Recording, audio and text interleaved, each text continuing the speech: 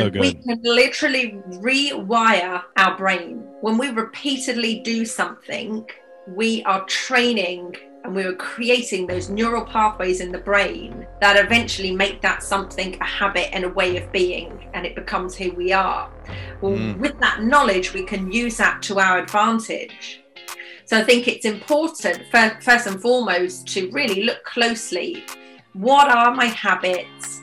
What are my ongoing thoughts that I repeatedly do? Who am I? Like, what attitudes and traits am I embodying? How do I go out there and approach my day?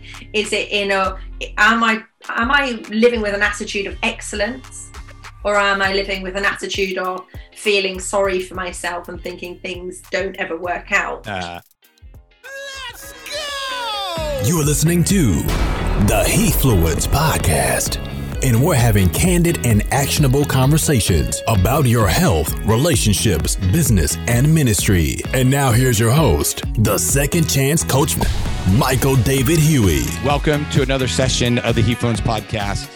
It's actually a really nice day here in Florida today. I always like to tell people what the weather is. My team is always like, "Why do you always tell everybody what the weather is like?" I said, I guess I should just bring encouragement to some people who are still in the winter seasons, and my guess is actually halfway around the world.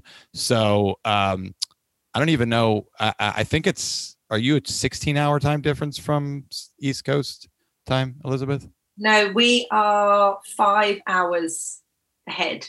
5 hours ahead. Okay. Yeah. So it's about 2:00. I'm guessing 2:20ish in the afternoon there. Is that right? 1:20 here now. Okay. 1:20. Yeah. Okay. So you're 4 hours now because we sprang forward. So now you've went back for, I don't know if you knew that. So we did that this past weekend. So we moved our clocks ahead. So I think she gets to bounce back and forth between 4 hours difference and 5 hours difference, depending on what we're doing. I wish we would stay at this, to be honest with you, because this allows it to be dark till about 8:00. It doesn't get dark till about 8:00, which is really nice because you can play 2 more hours of golf. I am a golf fanatic. Wednesdays is my day that I play golf. I play golf every Wednesday morning. Because I can, and I love it. You're going to laugh, Elizabeth. I play golf with 3 guys in their mid-80s. Now, just think about how many 80-year-olds are out there that are either in a nursing home or are struggling with their health, or they're overweight, or they can't move. These guys, literally one of my clients, actually, his name is Ed. He's 85. I just helped him overcome prostate cancer. And he plays golf 2 days a week, pickleball 3 days a week, water polo 2 days a week. And now he said he's going to start playing tennis 1 more day a week. So I'm like, that means you're doing something twice a day sometimes. And he's like, yeah. More than most. Right. I'm like, more than people half your age, right? Yeah. More than people in their 40s. Right. And so I'm excited because it's really funny. Like I block off about an hour for these times, and I kind of had Elizabeth get on early with me, and we were just kind of chatting back and forth about really just about life in general, right? Like things she's doing, things I'm doing, how we can serve each other. I think we have a very similar mindset when it comes to a lot of things. She's a biohacker. I'm a biohacker. We love tapping into systems inside of people's bodies with things that, to be honest with you, there's a lot of people that they don't know that there's things inside their body that can be turned back on. I was telling Elizabeth about things that I do. I made a big mistake yesterday and just stupidly took my activators in the middle of the afternoon and didn't fall asleep till about 4:00 in the morning. And I went to bed at 8:30. So that was fun. I got up and read one of my friend's books, did some prayer and some reading and stuff. And so I did some journaling, caught up on some emails. But you know what's great about the way I feel? I feel great no matter what, right? Like I just feel good all the time. And Elizabeth and I were talking about that, about things that she's done, things that I've done, and how we can do that. And I like it because Elizabeth's a former professional athlete, which I love talking with professional athletes. She grew up on a small British island called Jersey, which is not the Jersey that we know, most of us listening here in the United States. And she had no access to coaching, so, but she's she used this word and I love it. It's relentless of aspirations of becoming an elite athlete. And she did that, right? She was ranked number 1 in Great Britain in her sport. And she said this, I love what she said. She said these experiences in her life ignited her to empower others to develop a mindset and habits necessary in order to kind of pierce through the barriers and stand between them. And actually, a lot of people need that. A lot of people need someone in their life to allow them to see their own potential, right? To see their identity. Because for me, I have positive affirmations and grateful gratitude writings on my mirror in the bathroom upstairs in my office. I have a big office upstairs. We live on the water, and my wife has her own bathroom. I have my bathroom upstairs. It's just how it works. Yeah. And there's more room, and, I have my closet upstairs. She has lots of clothes and stuff. And so I write, and she even writes stuff on there. She writes stuff for me to read about myself. And it has allowed me to be stronger in my weaknesses.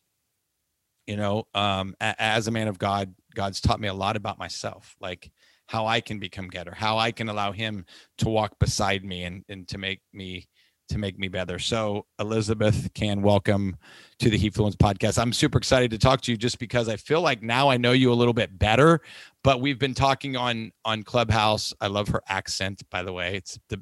I think the thing about the British accent is that it's beautiful, right? It's beautiful inside. And if you can't, obviously, if you're listening on any of the iTunes or Anchor or Spotify or anything that you're listening to, you can't see us, but we're on Zoom and we use little bits and pieces of these to promote.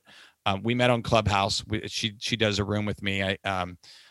That's really late for her, which I push her to do that, but I told her, if you ever want to go to sleep, just say, hey, I'm going to sleep. I'm going to guess that she's unlike me. I don't even know. Maybe she'll tell us.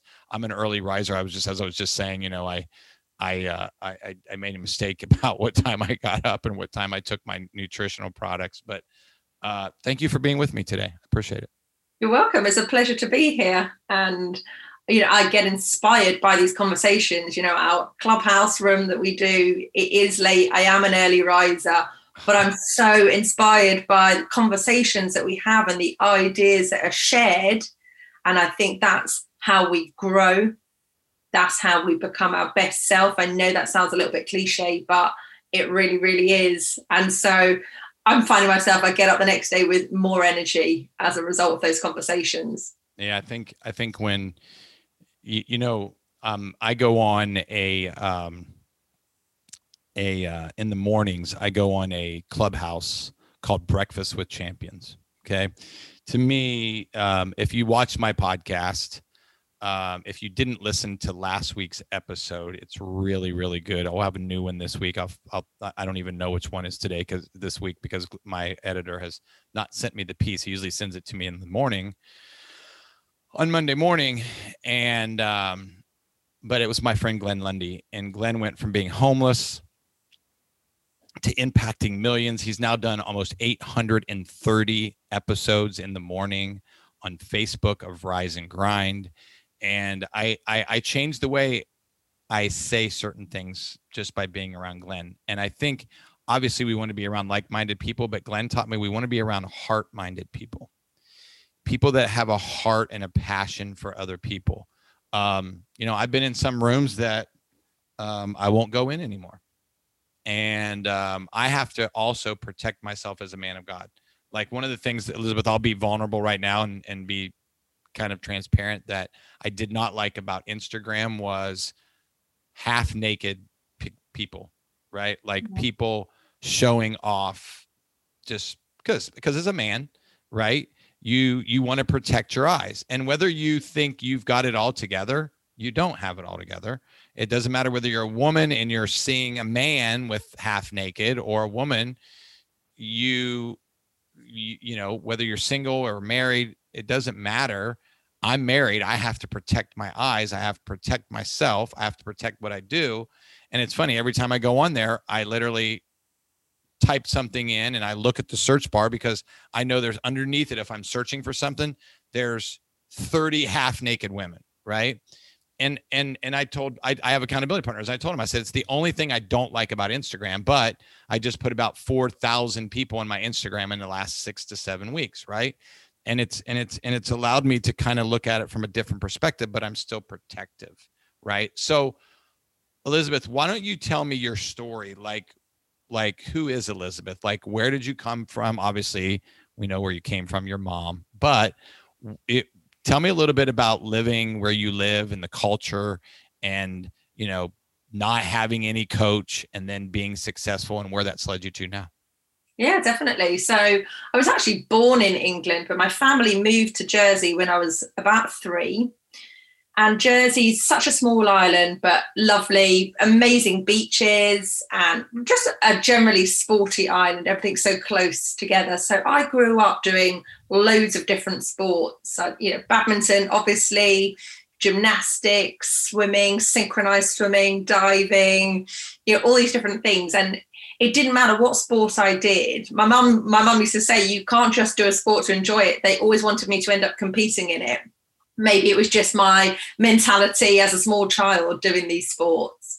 So I was constantly competing in sports from a young age.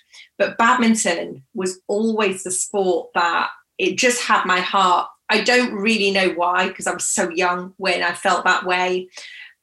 Possibly something to do with the fact that the whole family played badminton. My mum and dad just picked it up as adults and played in a club. But my older brother, who's like 4.5 years older than me, he used to play in tournaments. And I just remember from a small age him winning all these competitions, and our cabinet in the dining room was full of his trophies and medals. And I used to be like, I want a medal. Like, you know, I'm just this 5-year-old who can hardly hold a racket because the racket's almost as big as me, you know. But I think maybe that ignited this passion in me to want to do well in this sport. So when I talk about not having a coach at that young age, really, I didn't have access to top level coaching. So my mum actually taught me how to play badminton. She had quite a good eye for looking at what some of the better players were doing. And then she would take me to the badminton hall and show me what she'd seen. And I have everything to my mum, because she had a very open mind. She looked ahead. And when I was about 10 years old, she was like, why don't we go over to the mainland in England, you and your partner, and just see how you get on in a tournament over there? And we went and we won the doubles in our first tournament and got to the semi-finals of the singles. And so this was just like 10 years old, but in the national circuit of England. And so we're these little girls from Jersey who nobody's ever heard of, and we come in and we win this competition. And that really set the scene and started this process of us travelling back and forth from Jersey to England monthly from the age of 10, playing in these competitions. And we barely lost a competition. And so that meant at the age of 13, I was picked to represent England in the junior squad. So that, and, you know, I used to get, even though I was winning these competitions, I used to be described as being raw. Now, what people meant by that was that they didn't see me as having the necessary skills of the game. It just looked like messy badminton, but I won. But what I did have naturally was this real grit and determination. I just wouldn't let it lie. You know, I kind of had this nickname of spaghetti arms, because somehow my arms would come out of nowhere and just manage to get the shot back. So, yes, it was What did you call it? What did you call it? You called it a what? You managed to get the what back? You called it a different shuttle. The shuttle. What? Trussel? Shuttle. Oh, shuttle. Shuttlecock, yeah. Okay. Yeah, I just, it's just good to hear you say that. I just wanted to hear you say that. The shuttle. Shuttle. Yes, I love it. Yeah, so that was it. So through the juniors, I was representing England from the age of 13 right the way through to the end of the junior years until I was 18. And at that stage, I really had to make a choice. Am I going to pursue this as a career, or am I going to go to university and take a different route? Now, nowadays, you can pursue both at the same time. And I know in the States, I think it was a much better setup where you can have scholarships and do your sport and your education all at the same time. But in the UK, it wasn't so structured like that. So I had a spot at university, but I chose my sport because I thought, this can't wait. I can always go back and continue my education. And so, but I was going to take that route. I needed to find a way to access the coaching and the training circle and setup that I needed. I was quite fortunate. I got to represent Jersey in my first Commonwealth Games at the age of 19. So I did that competition, and that made it a definite yes for me. I was so inspired by being around all these professional athletes. And 2 months after that, I was living in Denmark. Now, because Denmark is one of the best countries in Europe for badminton. So I moved over there, and, on one hand, it was like, oh, this is great. I'm off out in the world living my dream. And on the other hand, I was like, right, I'm in this country. I don't know anybody. I can't speak a word of Danish. And I was quite shy back at that point in time as well. You shy? So that really put me out of my comfort zone and in this place where I'm like, I had to make a decision. Am I doing this or not? And I distinctly remember sitting there and making this decision to have no regrets. Now, that meant that when all is said and done and I get to the end of my career, I had no idea how long that career would be. But when I look back over that career, that I no matter what I did or didn't achieve, I'd want to know that I gave it my all. And I could sleep easy at night. There was nothing in my mind thinking, I wish I had done this or done that. And I can honestly say that choice changed the trajectory of my career. It just 10x'd my commitment and my focus. And it just made me a lot more present with what I was doing. So and I think each time I stepped on the court or I stepped in the gym, it was like, okay, how focused and committed am I today? Because we all know that to have world-class results, you need to have world-class days. But world-class days are made up of world-class moments.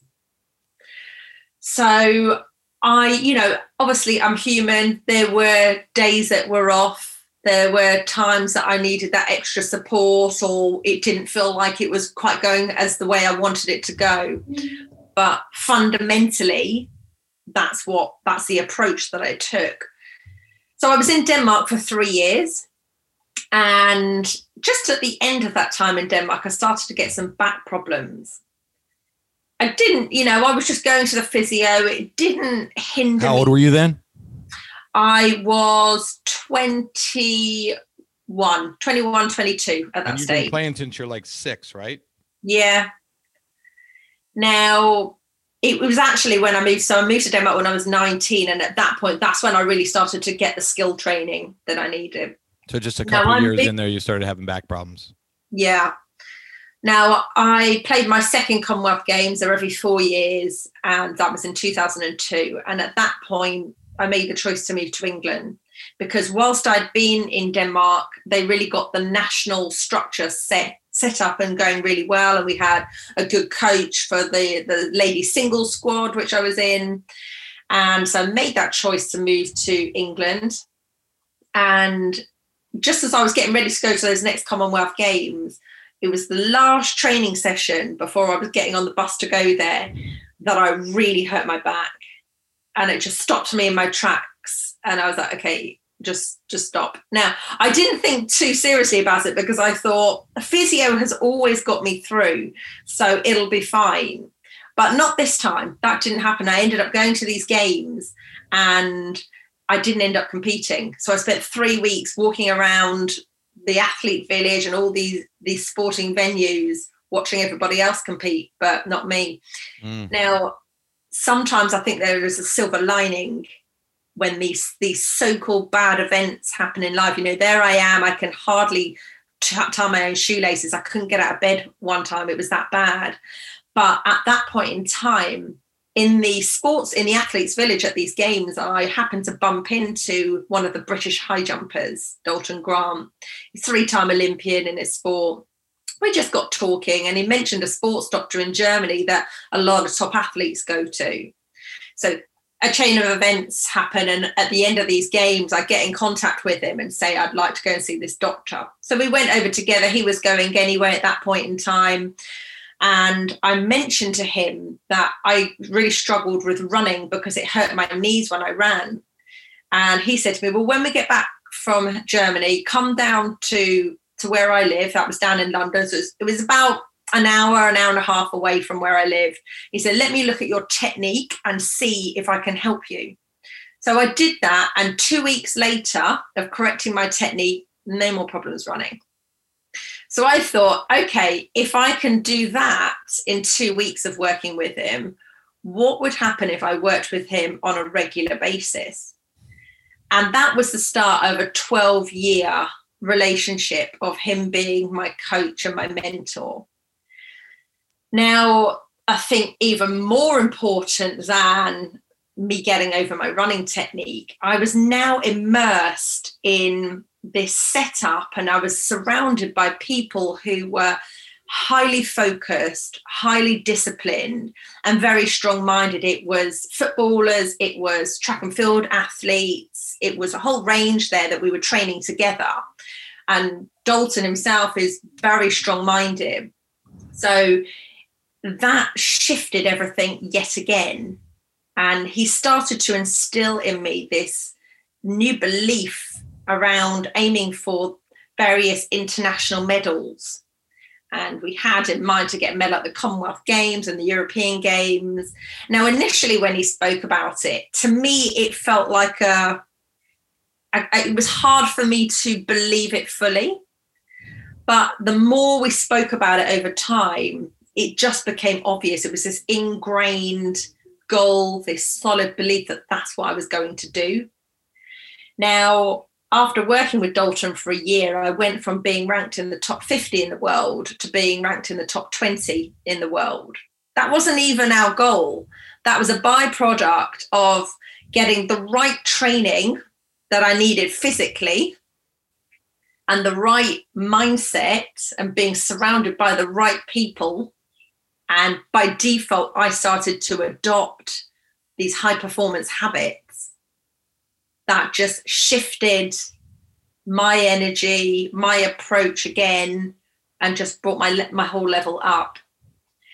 So, you know, that just brought home the importance of having these certain things in our environment and filling our mind in a certain way, you know, in order to bring about, to separate you from the crowd and bring you up to the top level.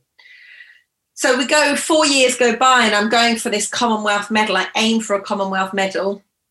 And I had an awful season leading up to that. The reason why is because I actually fell out with my badminton coach. She didn't want me to train with Dalton. She wanted me to keep training with her. I was training with her on court, but she wanted me to train with her physically.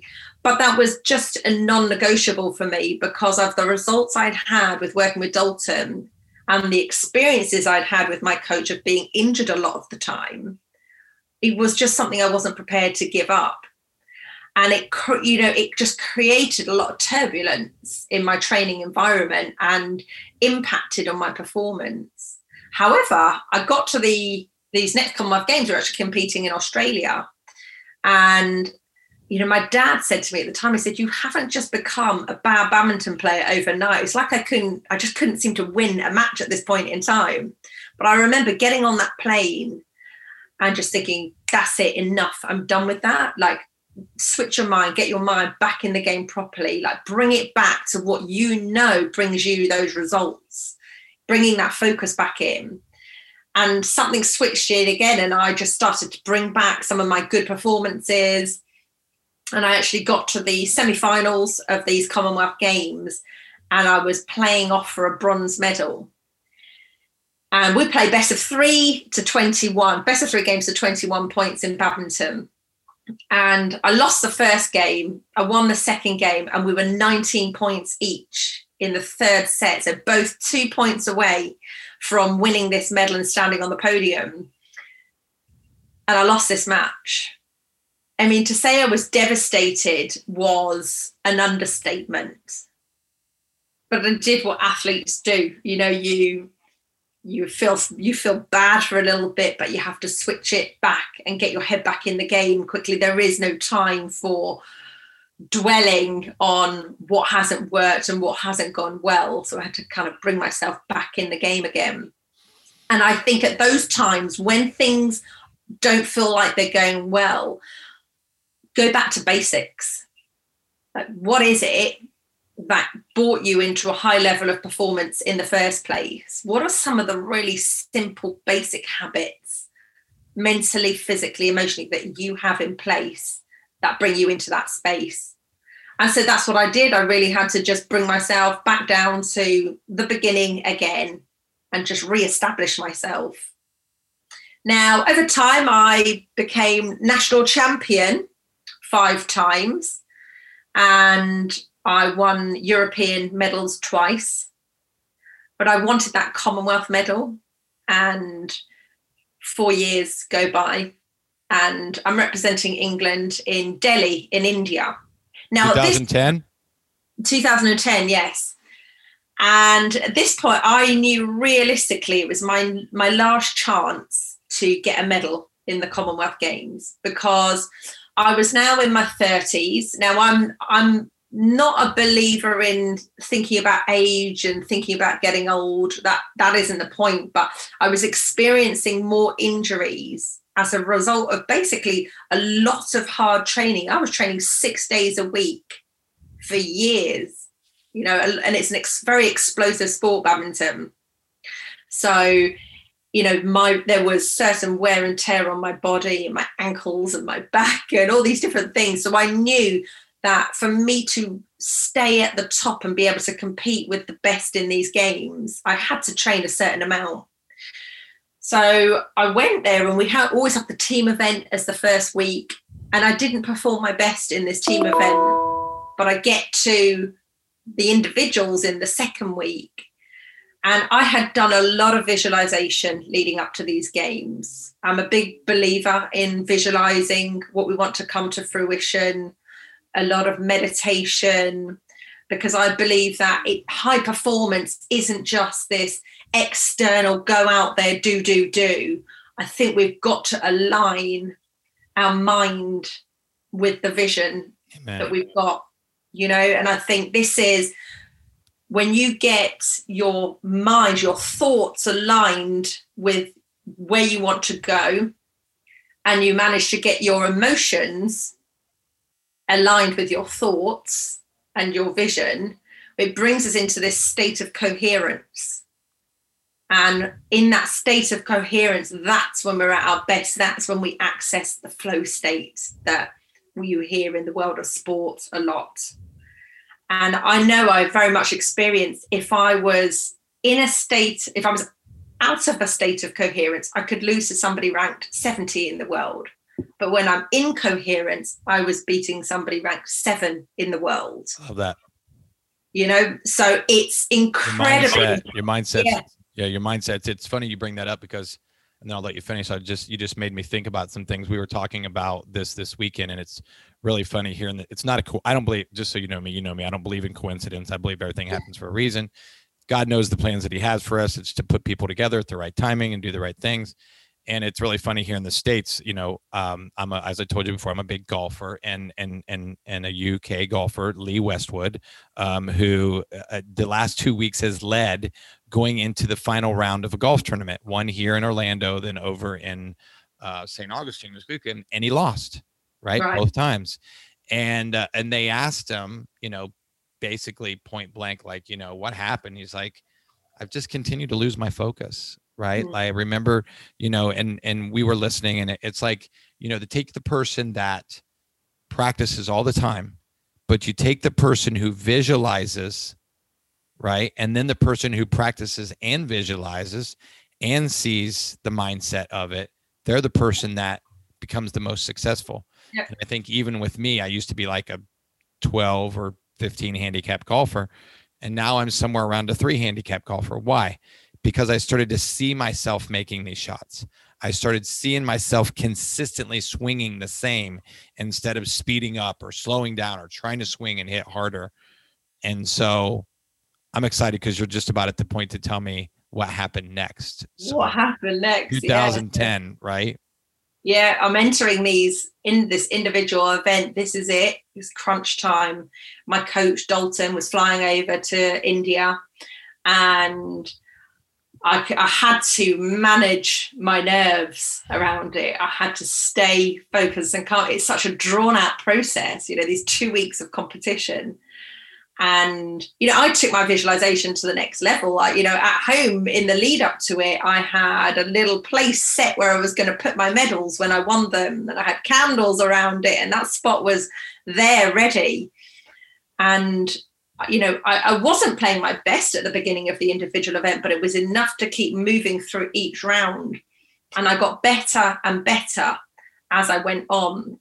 And I'm starting to really get to the crunch point of it and talk about everything happening for a reason. I remember standing in the athlete village one day, and I could just feel like the nerves and this anxiety run through me over what was going to unfold.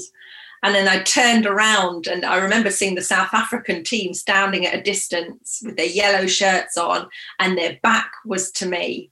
And on the back of their shirts, it said, "Just relax." And I thought, perfect timing, right? Like right there so I can see you, right? Yeah. This whole sea of about 50 athletes standing there with this "just relax" message on their back. And I was like, okay, you can do this, And I remember the visualization I did, because I basically, so I've skipped a bit. So I'm working my way through the rounds. I get to the semi-finals. I lost in the semi-finals. So that meant I was playing off for the bronze medal. Again. Like 4 years ago.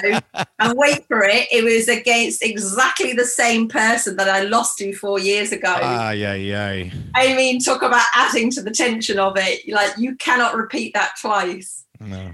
And I remember my last visualization the morning of that match, I made it so real. I brought in the emotion, the feelings, the vision, the smell, the taste, everything of it, that I cried with the joy that I would feel as though it had already happened. And I look out into the arena where we get lined up to walk out onto court before the match. And I peeked out and into the arena, and I could just see this sea of faces filling up the arena. And I thought, okay, remember what your coach told you, that pressure is a privilege. When you work so hard to get yourself into this top position that it's a privilege to be there and to embrace being in that position that other people are aspiring to be in. And I have done certain things. I have become a certain person to get me to that place.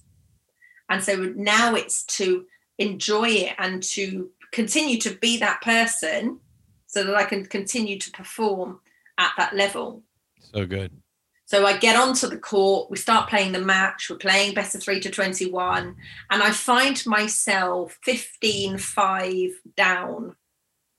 And my coach, I keep looking at my coach, and my coach said, okay, it's early days, just stay calm. And I'm thinking, it's not really early days anymore. I'm 15-5 down, And something just clicked in my head. I took a deep breath. I'm thinking about just relax. It's the only option. If I want to win, I have to be in a flow state. To be in a flow state, I have to remain calm. And I had this one long rally, which I won. And that was just the turning point. I just started to claw my way back one point after another, until I won that set. And then I go into the second game, and we're neck and neck halfway through, just inching closer and closer to the finish line. And it's just like I could just feel myself freeing up and loosening up. And I was just becoming on fire as I was on court. And then I won the match. And I was just elated by it, like massively relieved. Probably relief is actually like comes first. But I could almost hardly breathe. I was so ecstatic that I'd finally won it. You know, it was a long time coming. But to accomplish something that for years, since the moment I moved back to England, I'd been talking about, and because the games are only every 4 years, you don't get many opportunities, you know. And it's like the Olympics, right? Exactly. And so, you know, eventually, I think if you just stay relentless on your pursuit of something, yes, there are other goals in between. There are other things that, you know, take your attention, but they're all building blocks, one upon the other, to build up the whole picture of an athlete's career. It's so good. Yeah, I think so. That's the crux of my story. I love that. For me, I went from this young, you know, enthusiastic, sporty girl, fit, healthy. Yeah. Yes. The whole. Exactly. And I, you know, I was lucky that I had my parents there. My mum used to make me go and do hill sprints with my brother when I was in my young teens. And I love that. She had a point that there were times. Well, that was Carmen, right? Carmen was your mom, right? Yes, exactly.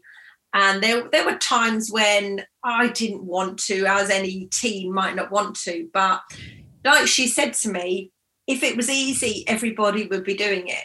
You either want to do it or you don't want to do it. And my parents made the sacrifices. We were traveling a lot. That cost money.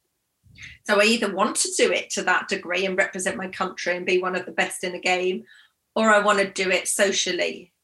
But there was no two ways about it. I wanted to be one of the best in the game. Of course. So I think that's you know, our parents, my dad even said this last night, like, oh, you know, we went to games and we went to your track meets and we went to your basketball games and we went to your, you know, your baseball games and we went to your football games and you played every sport there was, right? Like, you know, you wanted to skateboard and you wanted to do everything. And I was super, super athletic. I ran track in college. Actually, right over my shoulder right there is a picture of me in college running track in college. I weighed about 160 some pounds, you know, and I still have the same waist as I had back then now, but I just weigh about 215 pounds, super fit now. Muscle weighs, we know that muscle is more dense than fat. And I'm very, you know, healthy and fit now. And I think I have a lot of compassion for people who love and honor and respect their parents. I'm going to assume that you're so close. Are your mom and dad still around, Elizabeth? My mum, no, unfortunately, my mum passed away at the end of 2019. Okay. My dad he's in Jersey. Okay. Yeah. So are you so close with your father, I'm assuming? Yes, absolutely. I've always been so close to my parents. I was going to say, dads and their little girls are just, are you an only child or what? Do you have other brothers? No, I've got a brother. Yeah. Okay. Yeah. Okay. Awesome. I noticed that you're a Brendan Burchard fan, which I am a Brendan Burchard fan too. I saw on your site that you said that one of his quotes, it says, no matter your position, your circumstance, or opportunities in life, you always have the freedom of mind to choose how you experience, how you interpret, and how you ultimately shape your world. What does that mean to you? What does where you are now? Because obviously, you know, every sport is different, right? Like Lee Westwood, you brought up age. He's 47 and he's losing to kids in their 20s. Let's be realistic, right? He lost to Justin Thomas yesterday, an American, who is 26, I think, or 27, right? So he's losing to these guys 20 years younger. You played your sport for almost 30 years, right? Says you're retired around 35, right? Which is not too long ago because it says you're about to be 41, I think. Is that right? Or 42? I'm 41 now. Yeah, you'll be 42 soon, right? Yeah. And so you're not superly long away from your sport. And you know, just like even here, when you brought up, this is what something really cool, and you can answer this, is when you talked about, you know, going into the arena, that's changed nowadays with COVID, right? Like, I don't even know Like last year when they had the NBA finals, it was here in Orlando, not far from me. And there was nobody there, right? Like they just played, it was like a scrimmage, right? And some of the teams that were really benefited from having home experiences didn't play really well. Like it was, everybody kind of expected the Lakers to kind of win. And, nobody expected the 5th seed in the East, which was the Miami Heat, to make it there. But they made it there because there wasn't this huge advantage of a home court advantage, right? And I mean, even nowadays, like, the NCAA tournament will be starting here in the United States this week, and they've decided that, they're having them mostly in one state, right? Like they're not traveling around and doing all these different things, right? And I think that makes a difference, that atmosphere and that thing. So when you think about motivation and like Glenn says, education and inspiration, and those quotes that Brennan was said, what are some of the things that you teach and some of the things that inspire you now, being separated from your sport, and what you plan to do and what you're doing to inspire other people, encourage other people? Because I really love your story, but I think what's great about it is now you've taken your story and made it into a lifestyle to help other people excel in their areas where they're struggling and going through. So talk about that. Yeah, I think my journey of being this child who was just enthusiastic, to be honest with you, I wasn't particularly a natural at the sport, to eventually reaching the top 20 in the world and standing on various podiums. I've shown myself, I have had the experience that we are often far more capable than we can even imagine, and we need to find a way to tap into that. And we do that through mindset training, through implementing certain habits and strategies, surrounding ourselves with the right people, finding what we absolutely love to do in life and what's going to light us up, because that's when we're going to be inclined to sacrifice for it and to put in the work that needs to be put in and do whatever you need to do in order to help you to excel in that. And, our mind, our view of the world is shaped by our experiences in life and the way that we interpret those experiences in life. We've all got what I like to think of with wearing a pair of glasses that are tinted, and all of our glasses are tinted slightly differently. And that tint determines how we see the world out there. And it's our job, if those glasses aren't serving us, if they're not bringing us to the place we want to be in life, it's our job to change them. And we can literally rewire our brain. When we repeatedly do something, we are training and we are creating those neural pathways in the brain that eventually make that something a habit and a way of being, and it becomes who we are. Well, with that knowledge, we can use that to our advantage. So I think it's important, first and foremost, to really look closely. What are my habits? What are my ongoing thoughts that I repeatedly do? Who am I? Like, what attitudes and traits am I embodying? How do I go out there and approach my day? Is it am I living with an attitude of excellence, or am I living with an attitude of feeling sorry for myself and thinking things don't ever work out? And so I think just changing the story and shifting our perspective on things. Okay, if we've got a certain perspective on something in life that is either currently happening or has happened, what's another way of looking at it? Because there'll be somebody else out there who will have a different perspective on it. Of course. What meaning have you given to those experiences? Well, how much value, right? How much value have you brought into those? Exactly.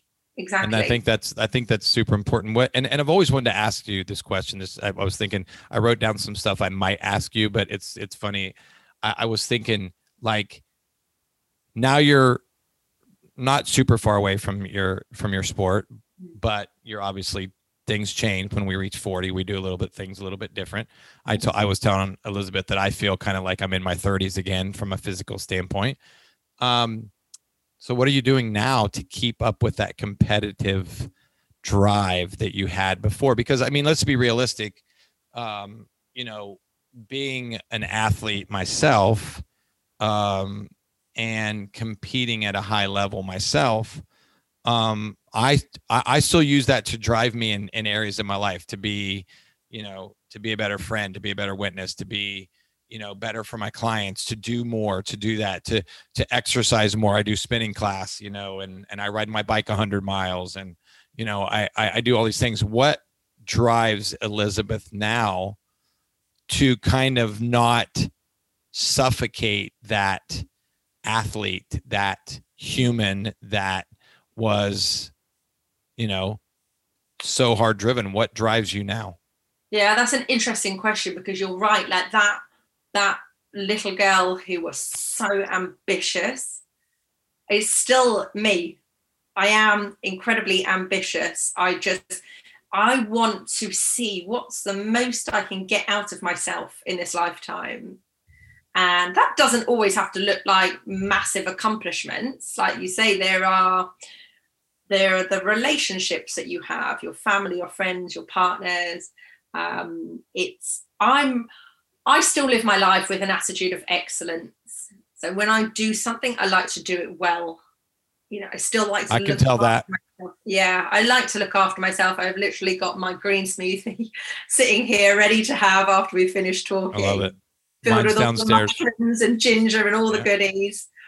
And, I've turned my attention to an entrepreneurial lifestyle pursuits. I am very driven to support others to exceed their potential and to use and to translate what I experience as a professional athlete into helping others to exceed in whatever their area, their field is, whether it's in sport, as a business builder, an entrepreneur, an artist, it doesn't matter, because I believe that the foundation for success, high performance, fulfilling your dreams is getting your mindset right and taking care of your body.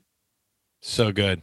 Healthy body, healthy mind, strong body, strong mind will put us in the position to go and accomplish what we want to accomplish. So I'm like a sponge. I've got such an open mind for new things to come away, and never sit in a position of thinking I know it all. Yeah, get out of that room, right? You never want to be in that room. I don't like that, because I've learned things from you in the 10-15 minutes we spoke before we started this interview. Appreciate that. So I've always got an open mind, and I'll always be open to trying new things, and I think that serves me, because that's exciting in and of itself. Of course it is. Let alone then seeing how that translates in my clients and the people that I work with. I love to see that, and I think actually what drives me is the ripple effect that can have in the world. If I love to work with people who are heart-centered and purpose-driven. Yeah, I love that. And when they've got those three things, like, I know they are going to go out and create amazing things in the world. Same again, heart-driven, heart-centered, purpose-driven, and ambitious. So good. When I work with people like that, I get excited, because you can probably hear it in my voice. I get excited because I know they're going to transform, and when they transform, who knows what they're going to go out into the world and create, and all the lives that they're going to transform. And I won't even know half of what's happened because of the ripple effect. But again, I still want to have no regrets. Just like when I first moved to Denmark and I wanted to have no regrets as an athlete, it's the same now. When all is said and done in this life, whenever that may be, I want to know that I've left it all on the table, and I've expanded my potential as far as it can go. So you're in Red Hill. Is that where you are now? No, so Red Hill is where I was born. Okay. I live in Milton Keynes, so it's about half an hour north of London. Okay. Yeah. All right. So well, yeah. I just kind of like the culture. I love to read where you're at and kind of what you do. So let me finish with one more question, because I always kind of let the Lord lead me kind of when I ask these questions. So what does a day look like in the life of Elizabeth? Like, what, now that you're obviously away from, you know, it's really funny. I worked with this girl, Elizabeth, you'll appreciate this story. I worked with this young girl last year before the pandemic, and she was exercising like 30 some hours a week. She's a triathlete in Canada, right? And so they swim, they bike, they run, they work out, right? And she was super thin, like she's as thin as this pin, right? And she was 5'10", and she weighed like 105 pounds, right? And I was like, you are underweight. She's like, my organs are failing. I can't do this anymore. And I said, and she was paying thousands of dollars for coaches, right? And one thing I said to her, if you see her now, like I could tell she had an eating disorder. I kind of gave her some encouragement. You know, I mean, when you're 5'10", you weigh, 110 pounds, you're skinny, right? You're underweight, right? And so now I see her on Instagram and all this other stuff. And I just kind of watch, right, to see what she's doing. And now you can tell she's healthy. She's doing all this stuff. You can tell she weighs about 135 to 140 pounds, which is what she should weigh, right? And you can see it, right? And it was just those one couple little things of eating more, obviously, and allowing her body to come back and feed itself nutritionally and properly, instead of her body feeding off of her body, right? And I think that that's a good thing. So tell me what your life looks like now. Like, what are you doing now? So I like to start my day well, to set me up for the day, get my energy right. So I'm an early riser. I would say I typically get up at 6 a.m. and the first hour will be spent meditating and visualizing and contemplating, the day, my goals, the things that I want to do. I'll do maybe 20 to 30 minutes of reading, of something to improve my knowledge, to learn from others. And then I exercise. So at the moment, the gyms are closed. So me and my partner will go out for a walk, and we'll either go for a walk or a run. Maybe we'll walk for an hour somewhere, or we'll do some running or some intervals and core training inside, different exercises and things like that. And when I've done that, I feel good. I feel kind of ready for the day. That's awesome. And then I make up my green smoothie. That works well for me, to have the smoothie with avocado, spinach and ginger and different powders of mushrooms and things like that in. Yeah, we were talking about those earlier. Yeah, mentioned that one. Yeah. And then I'm just stuck into the day of work, and that will just vary because I've got different ventures going on. Maybe I'm coaching somebody, maybe I'm doing an interview or something like that, or I'm networking. On Clubhouse. Or creating content.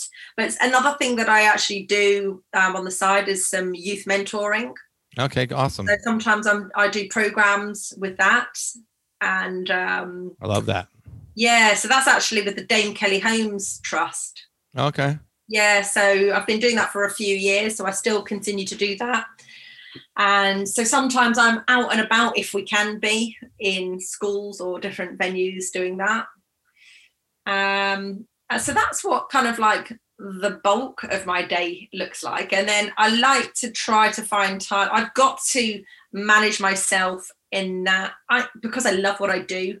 I could keep working till all hours, but it's also not the lifestyle that I want, in that as an athlete, you really put everything into it, and a lot of things get pushed to one side.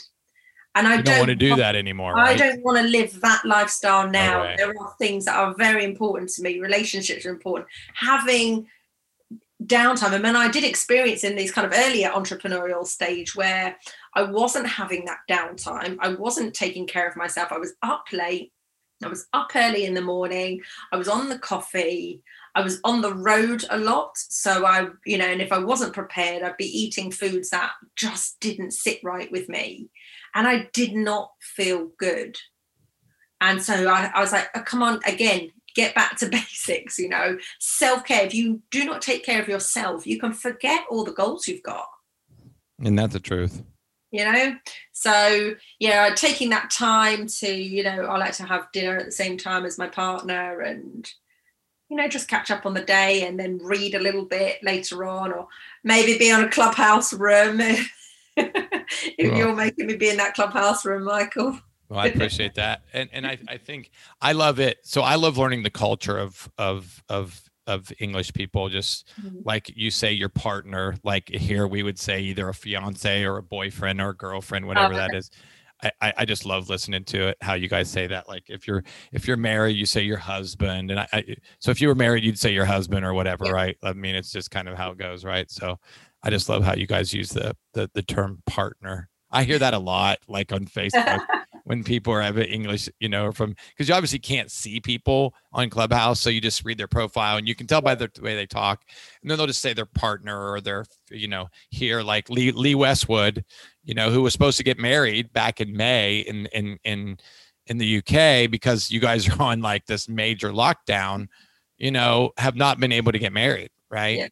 And she carries his bag for him here in the States, and they asked him like, do you think maybe it would be better if she wasn't carrying your bag? Like she could walk and watch. And he's like, no, she wants to do it. Right. Yeah. And I think, and then people ask him like, well, what if it was somebody who knew the game a little bit better and communicated? And he's like, I just love being around her. Right. I just love that. So why don't you tell people real quick, like how they can connect with you and get to know you a little bit better and find you, so that they if they want to know more and they want to connect you. I know you have a website and stuff. Why don't you tell us about that a little bit? Yeah. So in terms of my website, it's elizabethcann.com. That's actually getting refreshed at the moment. My partner does coding, so okay. Quite handy. He's in the middle of revamping my whole website. So I've had that one for quite a few years now. So that'll be interesting to bring some updates on there. Connect with me on Instagram. It's at Elizabeth_Cann. So Cann is spelled Cann. Elizabeth is with a Z. And I'm more active probably on Instagram. I'm also on LinkedIn and Facebook as well. But definitely anyone's got any questions. I love connecting with people and talking about these. So yeah. I'm so glad. I was looking at your website earlier and just had it pulled up, and I was, reading about your mom and how close you guys were. And so I really have a lot of value and appreciate that, because I'm really close with my mom. Yeah. I wasn't close with my dad for years. Now I'm a little bit closer. I moved closer to my dad. Right. I'm hoping that he lives at least another 5 years. I got him 11 more years. They told him he was going to die, and I put him on a bunch of products, and he's lived 11 more years, which is phenomenal. Yeah. And, I'm grateful for that. But thank you so much for being with me today. It was really enlightening. I feel like I know you better now. I feel like we'll be friends for a long time. I feel like we can bring a lot of value to each other. I read your website more. I'll probably read some more stuff because I just really like people, right? And so guys, the only way that people get a chance to listen to this is if you share it, download it, give us a review. Hopefully it's a 5-star review, right? It's how people get to learn more about Elizabeth and Glenn Lundy and Dr. Eric Thomas and just all the people that we have on this. And as I say this all the time, to finish these podcasts, just love God, love people. And you heard Elizabeth say this, she said, heart-centered, purpose-driven, and ambitious. I think that's a great life to live. Heart-centered, purpose-driven, and ambitious. So thanks for listening to another session of the Hefluence Podcast. God bless. Have a great rest of your day. Bye-bye. Thank you for listening to the Hefluence Podcast. We hope you enjoyed. Be sure to rate, subscribe, and leave us a 5-star review. And as always, you can follow Michael on all social media platforms at Michael David Huey or www.michaeldavidhuey.com. Until next time, God bless and take care.